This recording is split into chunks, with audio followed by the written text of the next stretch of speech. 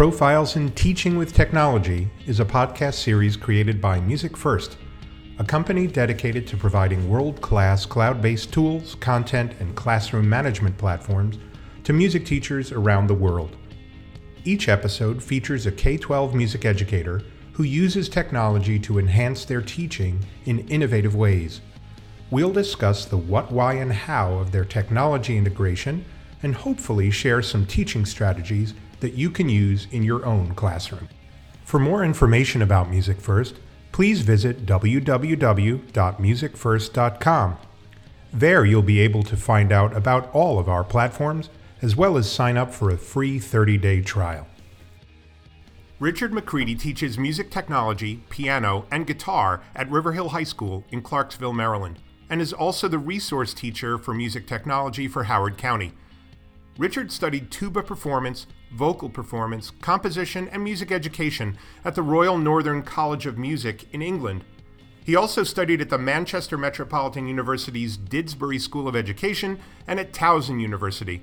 He was awarded the 2013 Tyne Mike Covens Teacher of the Year Award, the 2013 Howard County Music Educator of the Year Award, and was also the 2014 Maryland Outstanding Music Educator Award winner.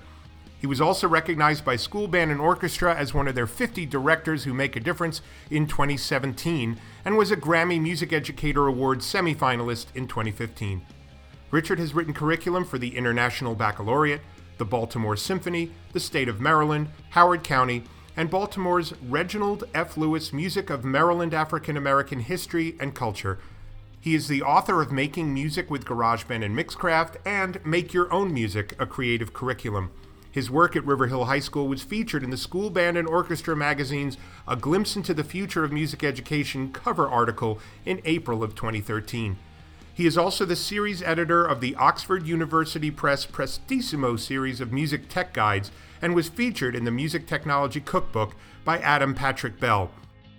Well, ladies and gentlemen, for the second episode of Season 4, I am beyond thrilled to welcome one of my favorite music educators that I know and a good friend of mine, Richard McCready. Richard, I've been, I'm finally, you're on the show. I should have had you on years ago. I am so excited that you're going to share your knowledge and your experience with us. So welcome. Thank you, Jim. It really is an honor to join you, and what you're doing with these podcasts is really wonderful. So thank you so much for including me, and I'm really looking forward to the conversation with you tonight. Awesome. My absolute pleasure, Richard. So let's just dive right into it. I met you for the first time probably 10, 12 years ago, maybe 12 years ago. I came to Riverhill High School. I saw your incredible music program that you were running. I saw the rapport that you have with your students. Your students obviously love you. And that's because you're a passionate, caring, empathic, and very talented musician, music educator. And I'll never forget, you were doing a cut scene from a video game and having your students record their own music over it, and I was blown away. And my good friend and colleague Robin Hodson was like, "You've got to meet Richard." And when I met you, I knew instantly that we were kindred spirit. Why don't you tell us about, before we get into your program at where you teach? You have such a fascinating backstory. I'd love to hear about your career path, because for those people that listen carefully, they might have detected a slight accent. You've been in America for a while, but I know where you're from. Why don't you talk about your career path? You know, what got you into music, and how you ended up teaching music in Maryland? Well, I'm originally from Belfast in Northern Ireland, so I have a bit of a blended accent, having lived in the United States for 30 odd years now. But I started when I was very young. I first rolled up to the choir of the cathedral when I was 6 years old, and they didn't take boys for the choir until I was 8, until boys were 8. But on my mother's insistence, the organist listened to me sing and accepted me into the choir. So I kind of got a head start, which was really nice. I loved music through school, and then I was lucky enough to be accepted to the Royal Northern College of Music in Manchester, in England. Voice wasn't an option for me at that age because at 18, boys' voices are just a mess. And so I went as a tuba player. Awesome. I love it. I know you're a tuba player yes, too, Jim. Indeed. We're all good people. And I had a wonderful 4 years there, studying with Stuart Roebuck, who had been one of the best tuba players in the United Kingdom, an amazing man, an amazing teacher. And I got this opportunity to play the best literature, to play things like Heldenleben and Don Quixote and Also sprach Zarathustra and Die Meistersinger and all these wonderful tuba parts. And for a while, I kind of entertained this idea, I'd love to do this for a living. I'd love to be a professional tuba player. And then I actually counted up the number of full-time jobs in the United Kingdom. And I realized that there were 17 full-time jobs for tuba players in the United Kingdom and 1 in Ireland. Wow. And I counted and I said, you know what? Every single Royal College, which is the top level of conservatoire, is sending out at least 1 professional level tuba player a year. Then you add in the next level down at places like Trinity College of Music. Yep. And you're adding another 5 or 6 professional level tuba players. Add in the universities, you've got an absolutely glutted market. Mm-hmm. And I realized, I love music, but, what can I do to continue in music, which is not going to be just to, single-mindedly try to get that job in an orchestral, in basically a note factory, right? Yep. In a professional orchestra. And from a kid, I'd always loved teaching. My parents were teachers. And so I went to pursue my PGCE, which in the United Kingdom is a postgraduate certificate in education in music, and got a job in a school in Cheshire and did a couple of years there. And that was a rough couple of years. Mm-hmm. And so I decided at that point, I need to take some time out to get my master's degree. My father and mother were living in the United States because my father was teaching at the University of Maryland, Baltimore County, and my parents said, come on over, live with us, do a couple of years here, and then you can go back to England or go back to Ireland or wherever it is you want, and you can get a better job. I came to the United States to do my master's degree. I loved it so much, I just never caught the plane home. Yeah, yep. I never packed my suitcase up again. I found that when I started teaching here, which I had started to do as part of my master's degree, and I went into American schools and I worked with American kids, I found their thirst for knowledge was so wonderful, and it was very different to what I'd experienced in the United Kingdom. It didn't help that when I was teaching in the United Kingdom, I was 21, 22 years old. Right. And I had matured by the time I got into teaching when I was in the United States. But I just loved the opportunities that were here in the United States. For several years, I taught at the university in a graduate assistantship, and I loved it. But that wasn't a full-time gig, and it wasn't getting me the health insurance, which you need in the United States. Yep. And it wasn't getting me retirement. So I applied for a job in a middle school, and I got that job, and I loved it. I was there for a long time, and 6 years, and I thought this is what I'll do for the rest of my career, because it was a wonderful school, and I had a principal that let me be creative and let me do what she believed I was capable of doing. And then one day the supervisor of music came to watch a lesson, and after the lesson, he said, Richard, I have a golden opportunity for you. I need you to put in transfer papers for every high school in the county. He said, I can't tell you which one it is because I can't tell you who's resigning, but just put in those papers. So the next morning I had to go to my principal with transfer papers that I had already signed for every single high school in the county. Let me tell you, that's not a good look. That's awkward. That's awkward. It's like, it's kind of I'll do anything to get out of here. Yes, I want to be any place other than here. Right. But I explained that apparently there was a golden opportunity for me. And so eventually I got rejection letters from every single high school except for one. And then I knew which one it was, and I went over there, and I got this wonderful job at Riverhill High School. which I absolutely love. I love the school. I love the kids. I love the community.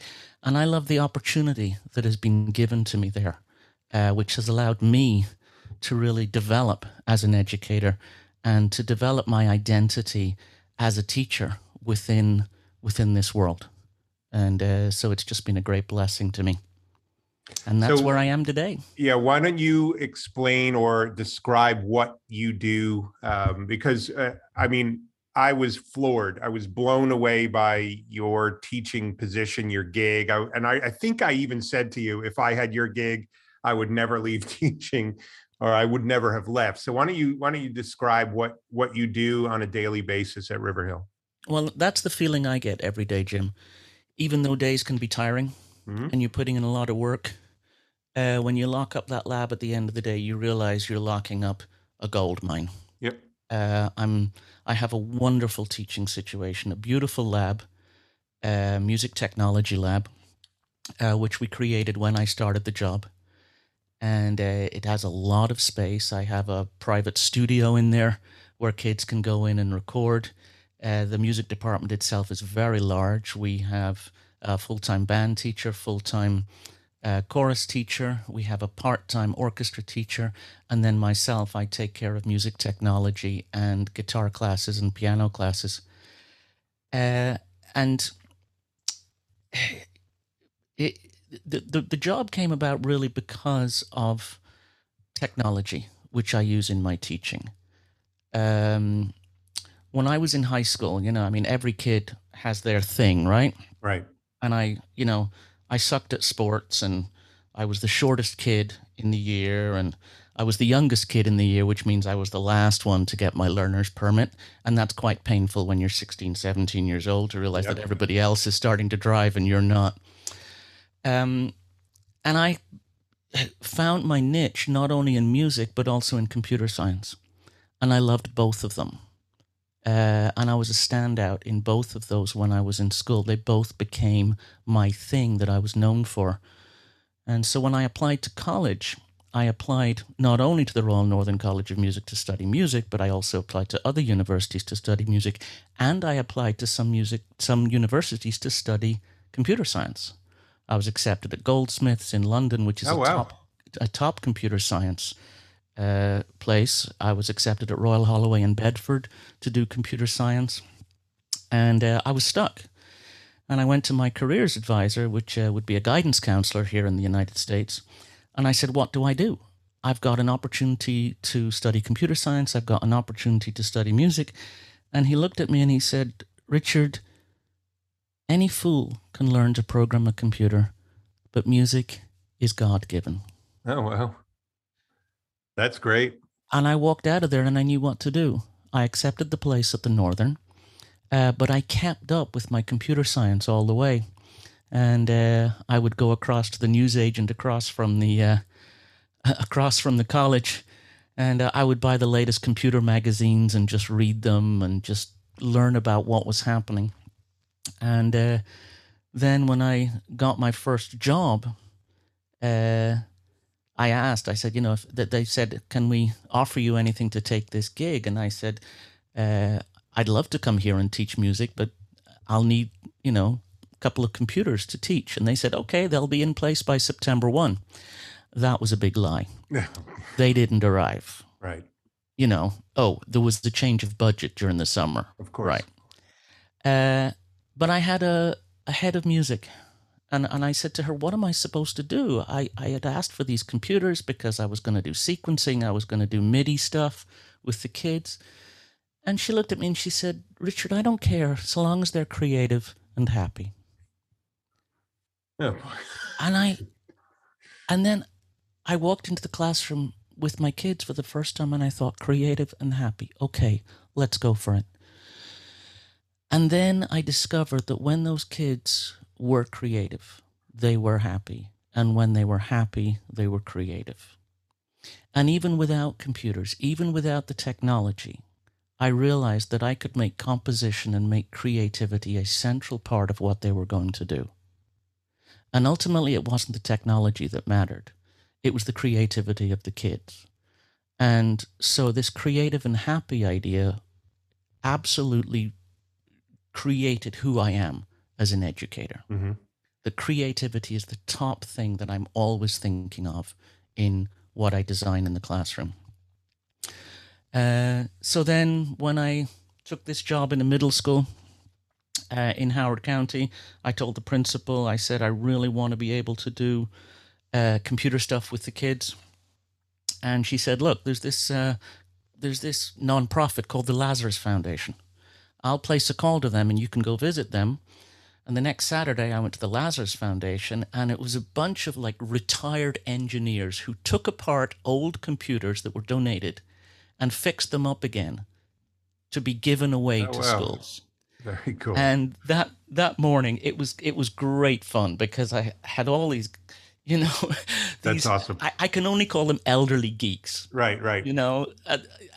We took apart these computers, and they were like, "Oh, you're going to run audio. You're going to do this. Or you're going to, And they spec'd out these computers, and I left that day with 6 computers, 5 for the classroom, and 1 in case one breaks down.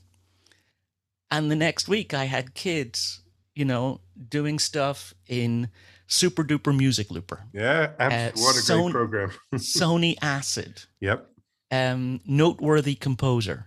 Awesome. And it was awesome.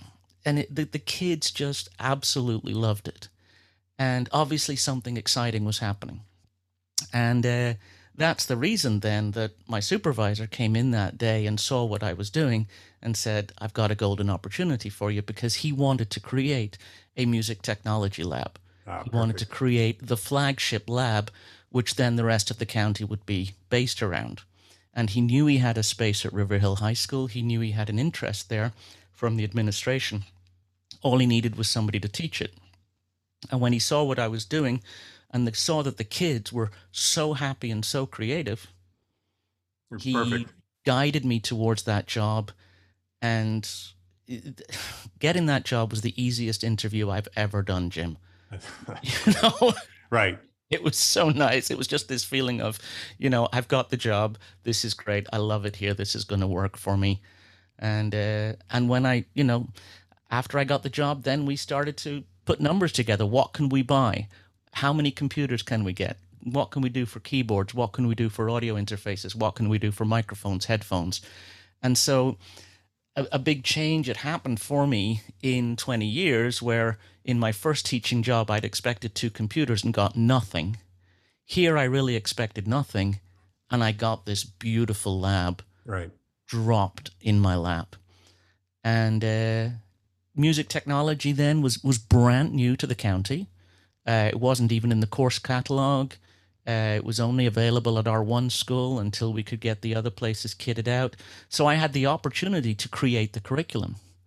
And so I created it around kids being happy and creative. And I looked at what I thought they should be learning in terms of music technology and what would put them on a good path to audio engineering degrees, towards recording degrees, towards songwriting degrees, and also towards having 21st century skills for our band kids and our strings kids and our choir kids.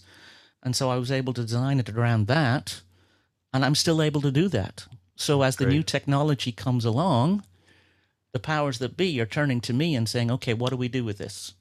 And so when we've had great advances, for example, when Pro Tools began to be available for standalone workstations there, let's get Pro Tools, what can we do with this? When Sibelius started to come in at a much lower price point than it had been around, that came in. And now, most recently, of course, with Music First and with all the browser-based stuff that's happening, everything they're doing, they're saying, how do we get this into the schools? What ideas do you have, Richard, about what we do? And so I get to spend a lot of my time creating projects which are happy and creative for the kids, no matter what school they are in. And I've been able to, thankfully, road test them on my ever-loving guinea pigs at River Hill High School.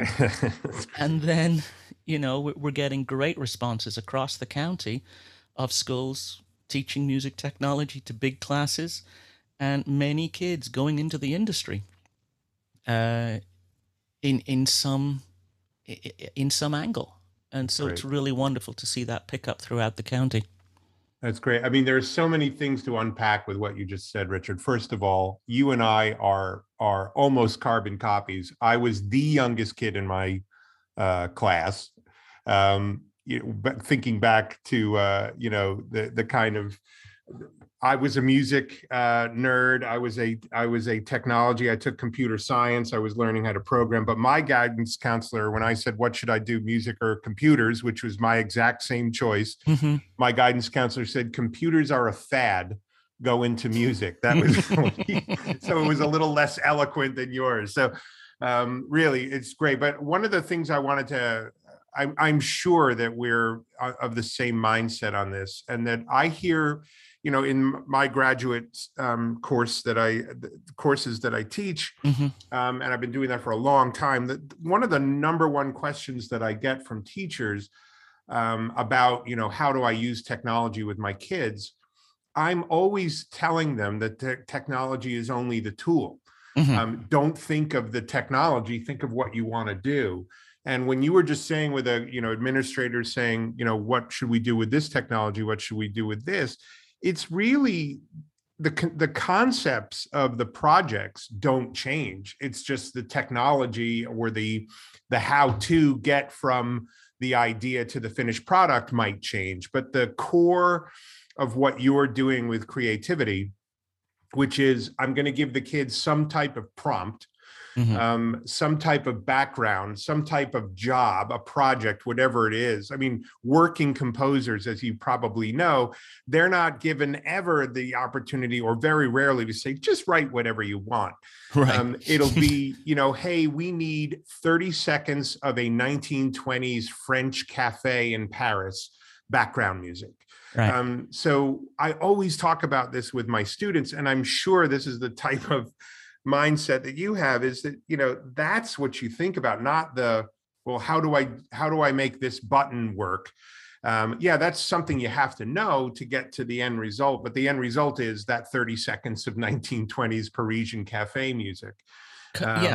It doesn't matter what piece of software you're using. Correct. Ultimately, the kids will find a way to work it out. And there's so much available to them in terms of tutorials on YouTube and lynda.com and so many websites. And if they want to find, okay, how do I add a sidechain compressor? It may not be something that I specifically teach in Music Tech 1, but I might have a Music Tech 1 kid that goes and learns how to do that and works how to do that in Ableton Live or Pro Tools or something like that. Yep. The overall picture is, I often refer to the Zuni philosophy of beginning with the end in mind, and then let the process be your guide. So the way I teach is I say, okay, here's what the end is. You're going to record the narration for a children's book. And this is what it's going to be. Right. And then how we get there, we teach the process, and then they let the process be their guide in terms of the choices they make along the way. Yeah, and really, it doesn't, like you started off. You're kind of, in your teaching career, you had 2 computers to start. Then you had 6 computers that were built by retired geeks. I'm always saying, you have one of the most beautiful music technology labs I've ever seen, but it would be completely useless if it wasn't for you and the passion and the curriculum and the project ideas that you bring to it. I've seen some incredible labs taught by teachers that really didn't know what they were doing. And you're just like, what an incredible waste. But that's what I say. If you have 2 junky computers, you can still be an amazing teacher and still do amazing things with technology. You don't necessarily have to have a Rolls Royce. It's all about the prompts, the concepts, the teaching, the pedagogy, the curriculum. Yeah, I think of it, and I talk to the kids about, it's like learning to drive. And it doesn't matter what sort of car you are driving. You're learning the same basic skills. Yep. And you will drive many different cars in your lifetime. And just because you did your driving test in a Honda Civic does not mean that you can only drive Honda Civics for the rest of your life. Absolutely. Okay, big shout out to Honda there. There you go. And I teach them as well that when we are in our early stages, for example, when we're using Soundtrap, which we use at the beginning of the course, I'm basically teaching you to drive an automatic. And I'm teaching you all the things to get to that end goal safely in an automatic. And then when we're ready to go up to stick shift. We're ready to go to Ableton Live. We're able to go to Pro Tools. And then they're able to see the end, but then follow an even more interesting process just in terms of the directions it goes, because they have so much more for them to play with and to get interested in and get stuck in something like a Pro Tools or an Ableton Live. Yep. And then I know that what's going to happen to them if they go on into their career. You know, they're not going to go turn up in a professional studio one day. They're not going to show up at Blackbird Studios one day and, you know, get offered a gig and then say, "Oh, I'm sorry, I've only ever used Soundtrap." Right. It does, you know. Yeah. You know, Soundtrap is an amazing beginning piece of software. Yes, absolutely. For them. And it just allows them then to safely scaffold into the point where maybe they are going into Blackbird Studios and they're mastering a 128 track piece of music in Pro Tools or Studio One or something. Yep. All right, so I gotta move on because I could talk to you for hours, but I need to know. Obviously, we've all suffered through for the last 18 months this horrible pandemic, and it's had an incredibly terrible impact on music programs specifically. In my opinion, it's the part of the school that's had the most impact. Maybe dance, maybe sports, but music has just really been kind of punched in the face. Mm-hmm. I want to know what you did in the last school year, you know, to get through it. You know, were you remote? Were you in person? And what are you doing now? We were completely virtual from March to March. So when we closed March 13th, we were completely virtual. And then we went to April 1st. And on April 1st, we went hybrid. Thankfully, Music First and Soundtrap and Noteflight were available, which really meant that my ship did not sink. Yep. Because with high-end software like Ableton, Pro Tools, you can't do that remotely. You could build like tutorials, but the kids can't get their hands on it. They can't. I'm happy to lend them a guitar to take home. Yep. But a MacBook, maybe not. Yeah. So we were able to transfer our skills into Soundtrap and into Noteflight. And the joy of that was that then the kids had something at home. And I thought it was amazing the way companies such as your own, Jim, and some others just made that software available for people right at the beginning of the pandemic. Yep. It was such an incredibly generous thing, which prevented many programs from sinking. I thought it was alarming that, you know, Music First and Ableton and Mixcraft, and I really shouldn't start the list because I will miss out many people, you know, were able to do that so that many of my students could then continue the creative work at home.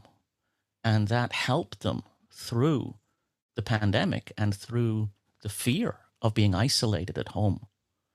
And then what we did is we started to get our band kids and our choir kids and our orchestra kids to learn to record in Soundtrap and to learn to compose in notation in Noteflight.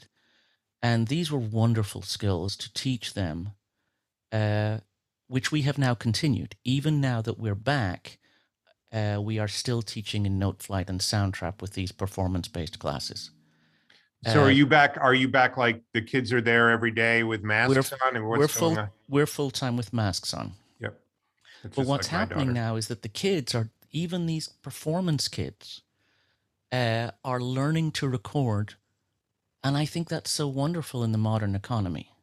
Mm-hmm. The gig economy through the pandemic has gone so much so that now you can pick up thousands and thousands of dollars for sitting at home recording guitar tracks for other people's songs. Yep. And there's a whole clearinghouse of places where you can just apply to get these gigs, and somebody will send you the stems of their song. You record your guitar part, it goes back, you get paid, and there you go. If that had been available when I had been coming out of college, when my, Yep. tuba playing was still at college level and I still had my lip, I would have jumped on that. Absolutely. I would have made so much money Yeah. just recording tuba parts. I would have taken any piece of work I could have done. And I think of these kids today, and when I hear them practice, and I don't want to go to them and crush them and say, I love how you're practicing that trumpet lick from Petrushka, but I think, will you ever have a professional job playing that lick that you're preparing for? Because the jobs are getting less and less and Yep. less. But then I think, no, there are those gigs. If you can learn to record yourself, then you can do that. And those 21st century skills for a different musical economy are what COVID has opened up to us. And so we're able to teach those skills, not for the purpose of just something to do until we can get the band back together again. It's not Amen. about that. Amen. That's And well said. we have so many teachers now, thankfully, that you and I have worked with, Jim, and we've seen them in the social media groups, and we've seen them at webinars. People who are continuing to say, how can I, continue to teach kids to sequence and to record? Yep. Because I think there used to be a time when you put kids in band and you were giving them this opportunity to continue this when there was semi-professional wind orchestras all around this country. Yep. And the kids were able to get even part-time gigs playing flute in the local town band. And they might have made $10 a month or something doing it, but it was a semi-professional gig. Those don't exist anymore. Are we still teaching band to do that to an empty economy? We can still teach these performance ensembles. We can still maintain this high quality of performance ensembles, but instead of saying, okay, one day you're going to play with the town band, maybe one day you're going to play that lick on a recording by Garth Brooks or something like Yep. that. Yep. Because that's right there. And yeah, I mean, the two biggest employers for live musicians in the country are the United States military and Disney. Yeah. And I think everybody knows that. That's where when I graduated, my little kind of what should I do, be a tuba player or be a teacher, I was 2 seconds from joining the military because I knew that was a really good career option as a tuba player. In fact, it was either I did that or I auditioned for Disney, and that was an extremely the Disney audition is almost as competitive as any of the orchestral. Absolutely. But I hear you loud and clear. These days, Disney's not going to put you on a plane and fly you out to Anaheim to audition. That's the truth. You've got to have the skill to record your audition to even get in the door. Yep. Well said. Yeah, all that skill which kids are able to. It blows my mind that they're able to learn how to record in a browser-based piece of software. Yeah, it is. It is, especially for those of us with some gray hairs on our head. Yeah. It's mind-blowing that you could. It's like witchcraft that you can do that. Absolutely, and so the more we continue to push that, I think that's fantastic. In terms of my own classes, I continued on the curriculum, in terms of teaching them modes and chords and melodies and bass lines. And I also borrowed a project from Will Kuhn, who is one of the most real teachers I know. Yeah, no, he's fantastic. Previous guest, I love him. Oh, just keeps it so real. And he posted this video of one of his kids on a bike going around the neighborhood in Lebanon, Ohio. And the music was just solitary and distant. And it was a piece of music about this young girl's feelings in the pandemic. So I got my class to watch it. Right. We wrote to her. She sent a video back to us. And then all the kids created videos of their own feelings during the pandemic, and they all used their knowledge of modality to create the mood that they wanted within the music. And so they were able to actually do something creative here, which really allowed them to explore their feelings in ways they couldn't because we were not with them in school. Right. And a lot of their internal worry and how scared they were about what was happening was able to come through being able to use Soundtrap. And then we used WeVideo to create the video. Oh, that's and great. It Stuff. turned out to be a beautiful project. And it was so fulfilling, and the kids really, really, really liked it. And then when we started to come out of the pandemic, the kids that I had that semester did videos about the hope of coming out of the tunnel. Oh, there you go. Yeah, It was lovely. That's all. Why don't the kind of projects that you do, Richard? And we wrote a book together. I don't know, 10 years ago, teaching music with GarageBand and Mixcraft. And you had a couple of lessons. What can you give the listeners, like one or two of your what other activities that you do with your kids? That's a very good question. You mentioned earlier putting music to a video game. Yeah, I love doing that one. I love giving kids the opportunity to set a scene from a video game. I also do a project in which I tell the kids that they have to approach a software company. I tell them, you're going to GT Interactive or you're going to EA Sports, and you've got to give a presentation of what your game is about. And as part of your presentation, not only are you going to say what the different levels of the game are, but also you're going to provide the music for those different levels. So that you've got to think about, where are my different levels going in terms of time, in terms of place, in terms of atmosphere, but how do I provide different music to go with that? And so we get to, study some of the great video game scores and to look at how that music changes in different scenes within a game. Yeah, and you know what, Richard, I don't think that or enough music educators realize just how huge of an industry the composition for video games is. Yeah, it's massive. One of my dearest friends has been writing music for a video game for the last 2 or 3 years, and they are using Eastern European orchestras, full orchestras, to record it.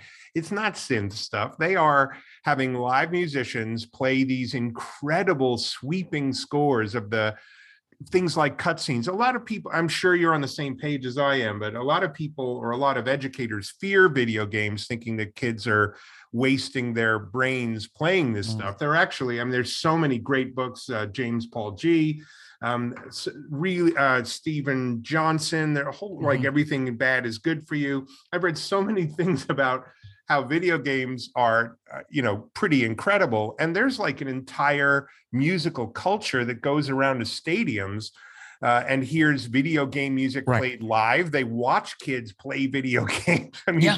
Don't discount that. It's such an amazing industry, and it's one of the best for kids who are composers. Yep.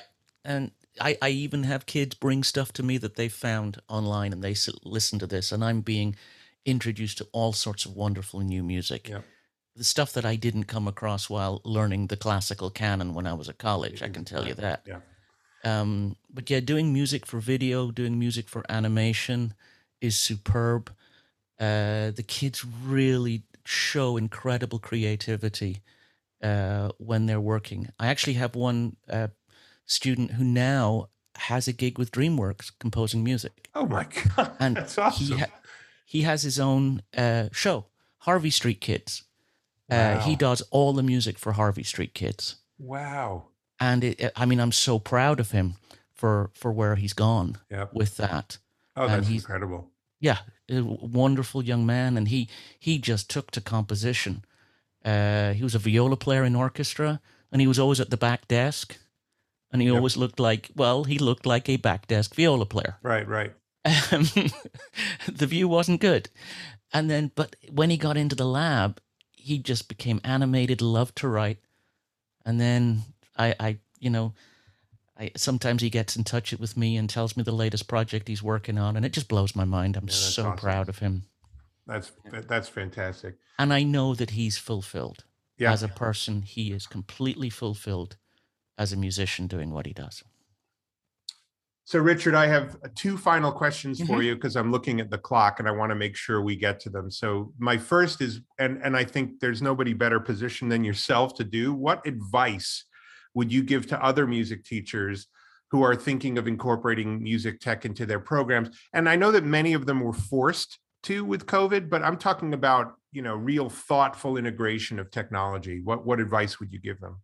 I would say please go ahead and do it. It's not something to be scared of. We've got so much incredible support through the music technology world. We've had time around for many, many years. Yep. And there are some absolute superstars around the country who are so willing to help you. And Yeah, I to mean, give you advice. you're part of the very rarefied and glorified Toady crowd, which is a teacher of the year from Time, and all the Toadies. That's what we affectionately call you guys. You guys are all amazing. I've interviewed most of them at this point, and just an incredible group of people, and all of them are more than willing to share their successes with you. And there are also so many others now who are doing such great things. I think of Bob Habersat. Oh, yeah. And what he's doing with Shed the Music, and the generosity with which he is sharing his expertise is wonderful. He's fantastic. I think of what Katie Wardrobe is doing with Midnight Music. Yep.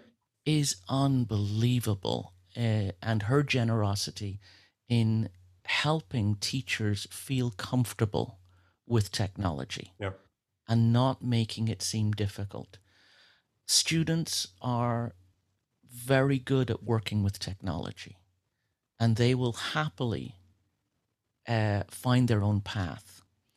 It's up to you as an educator to teach them music and to keep the fire lit with them, so that they are able to create in music.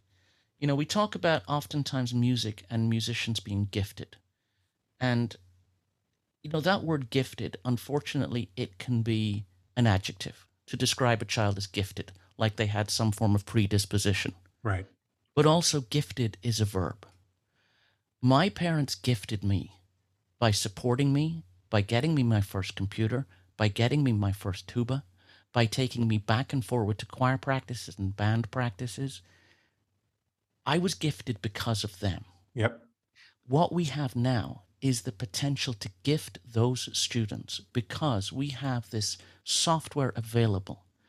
What you have done, Jim, in making Music First such a turnkey interface is amazing because you've done all the back-end work of that. And you can just get kids into Soundtrap or into OGen or into Noteflight, and they're going to know what to do. Yep. And so you have gifted the music teachers with that. And now I think it's the turn for the music teachers to gift the students with that opportunity. Because of the pandemic, we've got so many more kids who have access to technology that they didn't have before.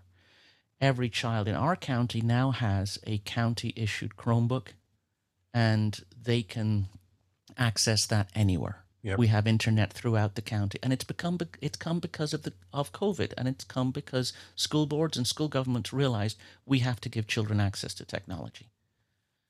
And well, very, very, very, very kind and spot on words there, Richard. It is. I love the way that you turned gifted into a verb, and I hope every teacher listened to that. I'm sorry to cut you off, because I have one last question for you, Richard. Yep. And that is the magic wand. So if you could wave a magic wand to have any music technology, Music First, it doesn't matter, anything in the realm of software, hardware for music tech, do something that it can't do now, what would it be? Years ago, I thought it would be so cool if you could have a 4-track tape recorder about the size of a Palm Pilot. And now you have it with your phone with Soundtrap, right? Yep. So I got to dream bigger. My big dream would be the ability to use plugins in a browser.